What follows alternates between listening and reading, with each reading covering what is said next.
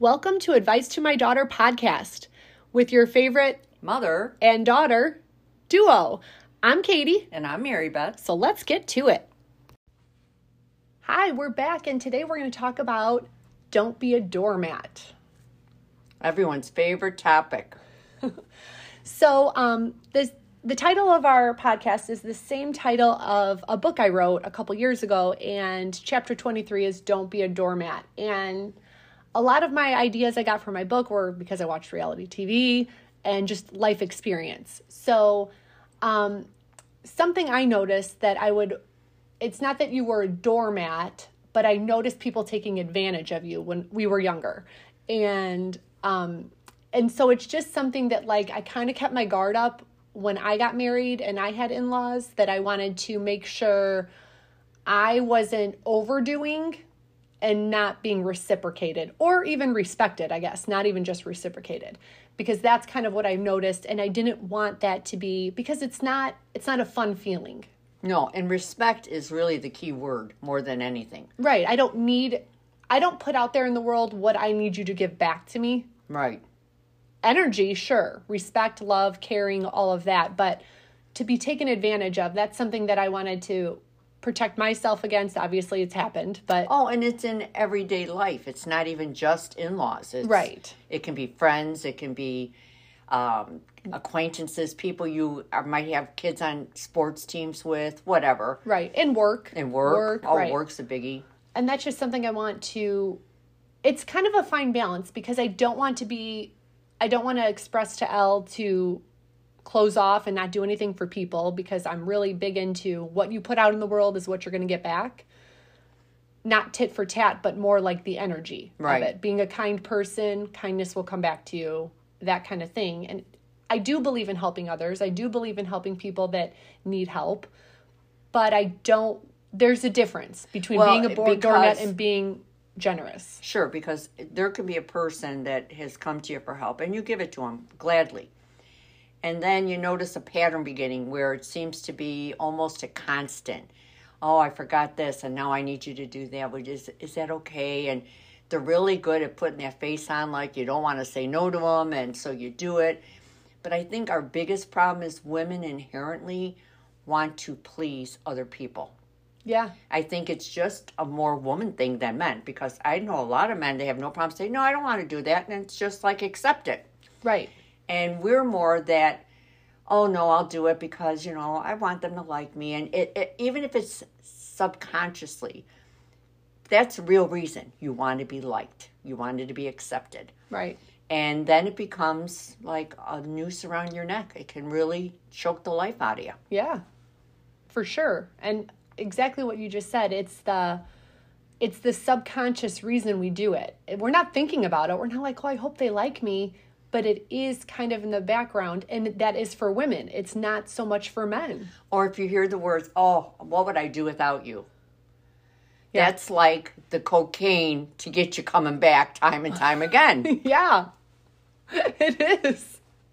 We might not be addicted to drugs, but that is a drug, right? Yeah. No, for sure. And it's that fine balance, and it's you have to go through the bumps in life to figure it out. Well, you mentioned at the beginning, you recognize that with me. Yeah. Well, I think Elle would recognize that with you. Yeah. Because I think today's kids are even sharper when it comes to that, just in conversations I have with my grandkids. Yeah. They'll say something about somebody like, oh, yeah, I don't even miss them. And I think at 8, you can make that comment. Right. Hell, I'm 66 and I can't make that comment. But, they're much more attuned than we think. Right. It's this really interesting thing, and a couple podcasts I listened to and things I've been thinking about. Your kids don't learn what you say. They catch things from you. And they learn what you do. Right. They're going to mirror your actions, not your words. So you want those actions and words to match, but they're going to catch your behaviors. I mean, that's everybody. Everybody has a life where they're like, oh, yeah, what I just did was totally my mom or totally my dad or, and that's their normal.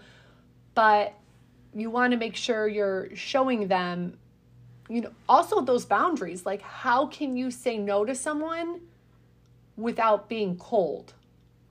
You know, you got to teach your kids how to have those boundaries because it is hard. I think we really need to learn that one. I think there should be a school. Yeah. About, like classes that you could take that'll say, no, this is what you need to do. For boundaries, right? Because that's the worry. Mm-hmm. Men can set boundaries all day because they don't have that emotional tie to it. Okay, even in marriage, there is always one spouse that does way more than the other spouse. Right. And yet, if something's brought up, that other spouse is like, what do you mean? Like, geez, I did what I was supposed to do. What else do you need of me? But that's the truth. There's just always one that is the one that does it all. Right. Well, especially with parents. You're the default parent. I think moms are typically the default parent. I can go to the bathroom, be going to the bathroom, the door is locked, I am doing my business, and Ben walks past Mike in the living room, knocks on the bathroom door to ask me if he can have a snack. I don't know, you just walked past your other parent. Yeah. I'm going to the bathroom. But he's not the snack parent. No, he's not. No. I'm the categories. Yeah, I'm the default parent. Mm-hmm. And it's just like, I just want to keep saying it so they recognize it too. Okay, here's another part of that equation. I don't know why, I am unable to say I need help. Yeah. With whatever. Whether it's like, could you do this? I won't ask. It's like a stubborn thing with me. If I visualize something that needs to be done, for your dad, for instance, he does not have to say to me, could you do this? Right. I see there's a need to get it done, so I do it. But after you've had 46 years of this, you think, okay, well then how come no one ever picks up my need? Like if there's something in the house I physically cannot do, I shouldn't have to say, oh, by the way, could you do this? Right. You should see that need and do it. I know what's really helped me with that too, because I know exactly what you're saying, is we have to ask for help because we think differently. We think, how can I make your life easier? That is not on their forefront. And I don't mean it in a whatever way, just kind of how we worry about hurting someone's feelings or we want to be liked.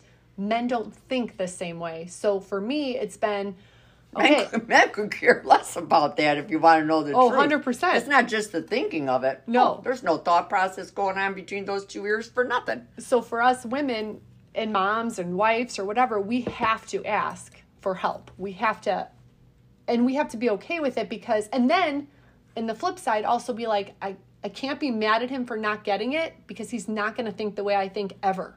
He's never going to have that same brain. Oh, that will not stop me from being mad that he doesn't get it. Right, but it feels better not to be mad. Well, no, I disagree again because sometimes I really feel like a good mad is what is needed. Well, there you go. Yep. You could do it that way too.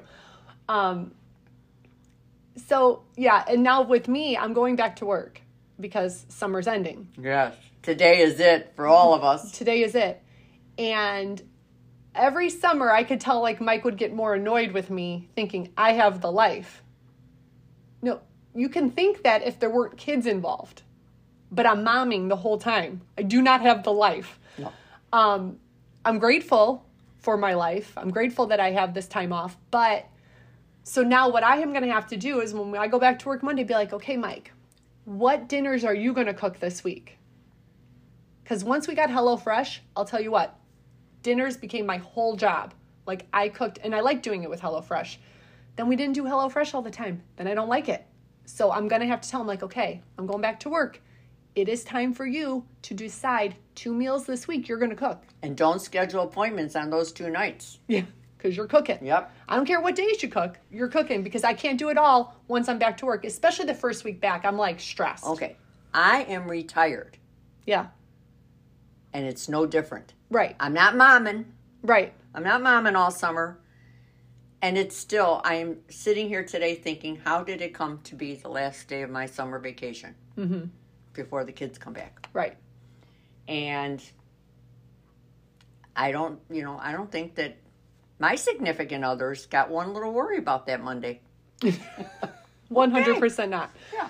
100% not. So that's where we have to be better and not be that doormat. And when something becomes a habit or routine, they're not thinking anything differently. Well, I've decided I'm going to take up a few hobbies. Oh, well, you should. I am going to learn golf, as much as I hate that damn sport. Oh, I hate it. I'm going to race my car, and I'm going to join a band and have all my days spoken for. You should. Yeah. You should. It's the fastest way to get to their brains. So that's our little tidbit on Don't Be a Doormat. And if you want to read more of the book, check it out. It's on Amazon. It's available in paperback, hard copy, Kindle, and Audible. But thanks for listening. Bye.